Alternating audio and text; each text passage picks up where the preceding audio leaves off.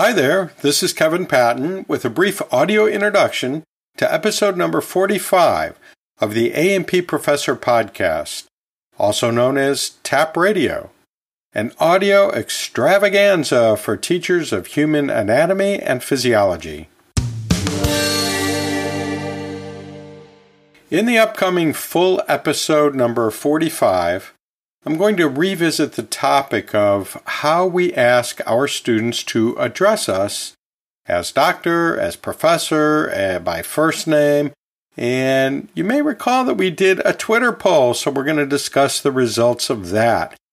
I'm also going to mention some things related to the workshop I did at the recent HAPS 2019 annual conference regarding concept lists. And I'm going to reveal the secret identity of the A&P professor. I bet you can't wait for that. And the featured topic is the fishbowl model of homeostasis. The free distribution of this podcast is sponsored by the Master of Science in Human Anatomy and Physiology instruction, the Happy degree. Looking to power up your game in teaching A&P? Or maybe you have colleagues that could benefit from more training.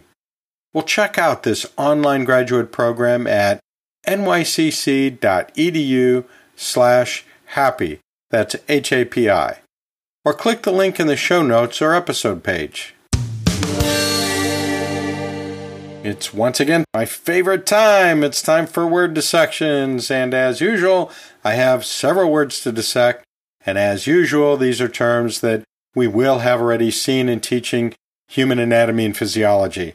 But we're going to dive a little bit deeper and look at them from a different perspective, which will not only help us understand them in a different way, maybe a little more deeply, it's a way to practice helping our students understand terms by looking at the literal meanings of the word parts that make them up. So the first term is homeostasis. And I bet you everybody listening who has ever taught anything about homeostasis stops and splits that word up because it's a pretty daunting word.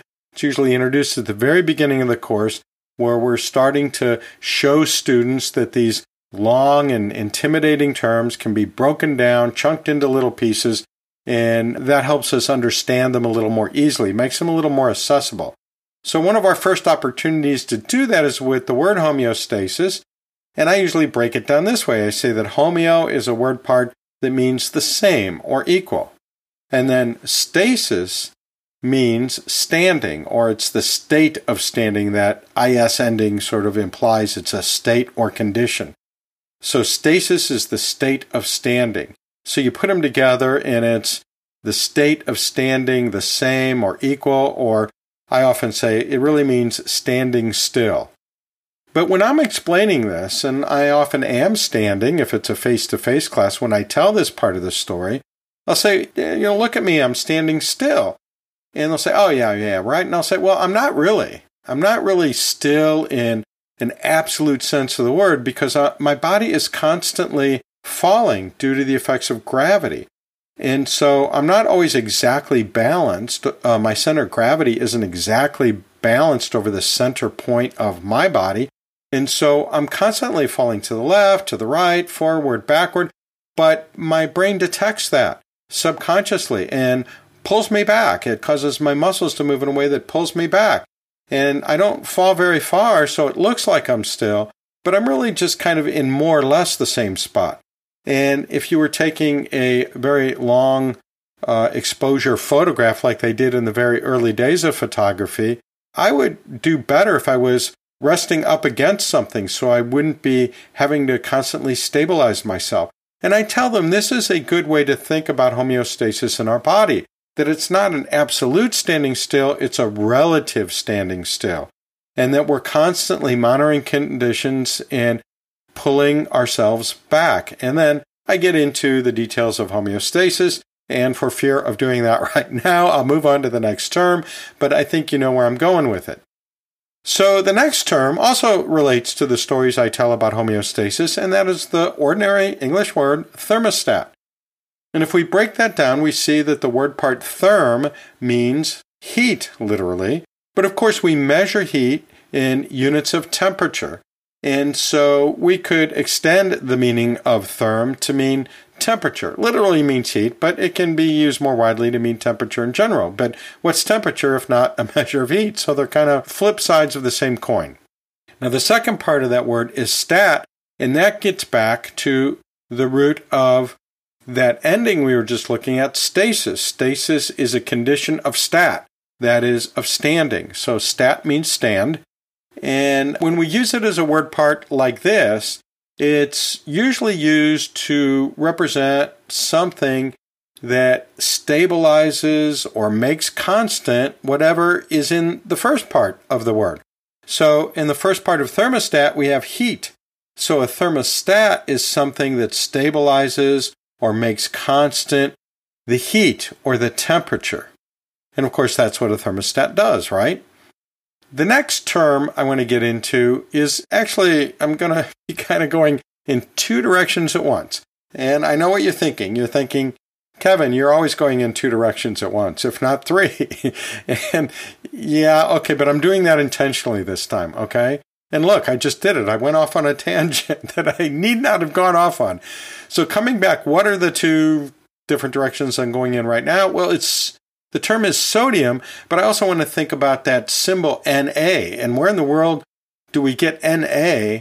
How does that come out of sodium? Well, I'll explain that.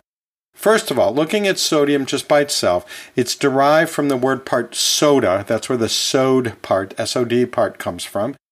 And soda is a word that represents any of several sodium-containing substances, such as sodium hydroxide, or sodium monoxide, or sodium carbonate, or soda water. There's all kinds of things that we use soda to represent, but they all contain sodium in some form. And the story is that it went through several different languages before it got to us, but originally it probably came from the Arabic word sawada. And that is a kind of plant that when you burn it, yields soda compounds. So that's the soda part. And then the IUM ending, we've run into that before. It's a noun ending. It denotes that it's a thing, or in this case, a substance or stuff. So sodium literally means soda stuff. It's the stuff in soda, or what we would otherwise call soda. And sodium was first isolated by the Cornish chemist Humphrey Davy way back in 1807. And besides being a chemist, he was also an inventor. And he liked to play with electrolysis and isolated a number of elements that way. When he did some hydrolysis on sodium hydroxide, a solution of sodium hydroxide, he was able to isolate sodium and identify it. And he also did that with potassium, and we're going to come back around to potassium in a couple of minutes. And he's the one that decided to coin the term sodium for that substance. Well, then, a year or so later, it was actually 2 years later in 1809, the German physicist and chemist Ludwig Wilhelm Gilbert decided that it should be named something else. Not what Humphrey Davy said, but he decided to call it natrium. And he coined that term based on the word part nater, N-A-T-R, and that's from the first part of the word natron. And natron is a natural mineral salt. It's made up mostly of sodium carbonate, hydrated sodium carbonate. So he decided to use that term and then add that same IUM ending and call it natrium instead of sodium. And, there were some German chemists who came up with some of the original tables of elements, and they decided to use Gilbert's term, and they used Na for the symbol in these tables. So that's how we're kind of mushing two different systems of terminology together when we call it sodium and yet symbolize it with capital N, small a for natrium. So it's not a bad thing to know that natrium is an alternate name, although it's not the oldest name, for the element sodium. So that leads to, naturally, I think, in my mind at least, it leads to a discussion of potassium, whose symbol is K. And how do we get K out of potassium? Well, it's the very same story involving the very same people. So, as I just mentioned, potassium was named by its discoverer, Humphrey Davy, who used electrolysis to produce the first samples of potassium. And he chose that name based on potash. So that potass part comes from potash. And potash actually comes from the ordinary words pot and ash. Pot ashes were wood ashes that were left over from a wood fire. And wood ash contains any or all of several different potassium compounds. So that is a source of potassium, is potash. And so it's potash stuff. The IUM ending makes it stuff or substance. So it's substance made from potash. So that's where we get potassium. So where does the K come from? Well, our old friend Gilbert, he decided that a better name for that instead of potassium is kalium. Kalium. So the first word part there is kali, and then of course the second part means stuff, or it's a noun, IUM, ending. So where did he get kali? Well, it goes back to the Latinized version of another Arabic word, Kali, Qali, and that comes from the same root that we get our word alkali. That Kali ending of alkali is the same Kali that's in kalium, and that's the same K that was used as a symbol for, an early symbol for, the German version of potassium, the German version, or German name, I should say, for potassium. So the K stuck for the symbol, potassium stuck for the name. It's a combination of two different systems of naming, but that's okay. We've learned to live with it. This podcast is sponsored by HAPS, the Human Anatomy and Physiology Society, promoting excellence in the teaching of human anatomy and physiology for over 30 years. Go visit HAPS at theapprofessor.org/HAPS. That's HAPS. If you're worth your salt as a teacher, you're often working hard, maybe even struggling a little bit, to come up with informed answers to student questions, such as, is salt good or bad for you? In the typical A&P course, students get the message that sodium and chloride are essential to life. In fact, throughout the course, they learn about many of the central roles these ions play in the functions of the human body. And, well, it's no wonder that salt has played such a central role in human history. Which reminds me of a great book that I listened to. It was an audio version a number of years ago. It's called Salt, A World History. It's written by Mark Kurlansky. And I think it ought to be on your list of must-read books for A&P professors. As a matter of fact, it's officially on the A&P Professor Book Club list as of right now. The book was recommended to me by my friend Michael Banks, who's a humanities professor turned administrator. As a matter of fact, right now he's a president of a community college. So it's got to be a great science book, right? If it's interesting to a humanities guy, right? Well, he got this one right. I tell you, it doesn't sound like it, I know from the title.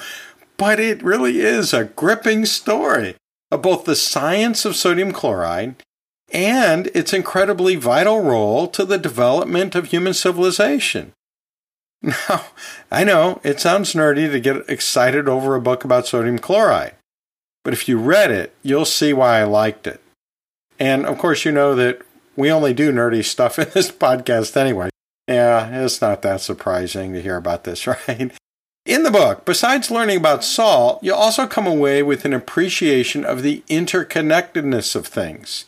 And that's always good to take a step back, not only from the A&P that we're focusing on, but science in general, and see how that science is interconnected to society and history and just all kinds of things that are part of ordinary daily life. And if nothing else, it's going to give you a lot of anecdotes and factoids that you can use in your A&P class as you do your storytelling of the human body. Now, one of the questions that I often get in class is, If salt or sodium is so essential to life, why is it bad for you? And, well, what a great teaching moment that is, right? I can help bring the student asking that to a higher level of thinking by dissecting that false choice of good and bad. And in this case, revealing that, there's kind of this gray, this spectrum of, like with many substances. I mean, it's the Goldilocks thing, right? Too little is not good, too much is not good, but, somewhere in the middle is that sweet spot where it's just right. Why don't you check out Salt, A World History by Mark Kurlansky in the AP Professor Book Club. Just go to the approfessor.org/book club. A searchable transcript and a captioned audiogram of this preview episode are funded by AAA, the American Association of Anatomists, at anatomy.org. This is Kevin Patton signing off for now and reminding you to keep your questions and comments coming. Why not call the podcast hotline right now at 1-833-LION-DEN. That's 1-833-546-6336. Or visit us at theapprofessor.org. I'll see you down the road.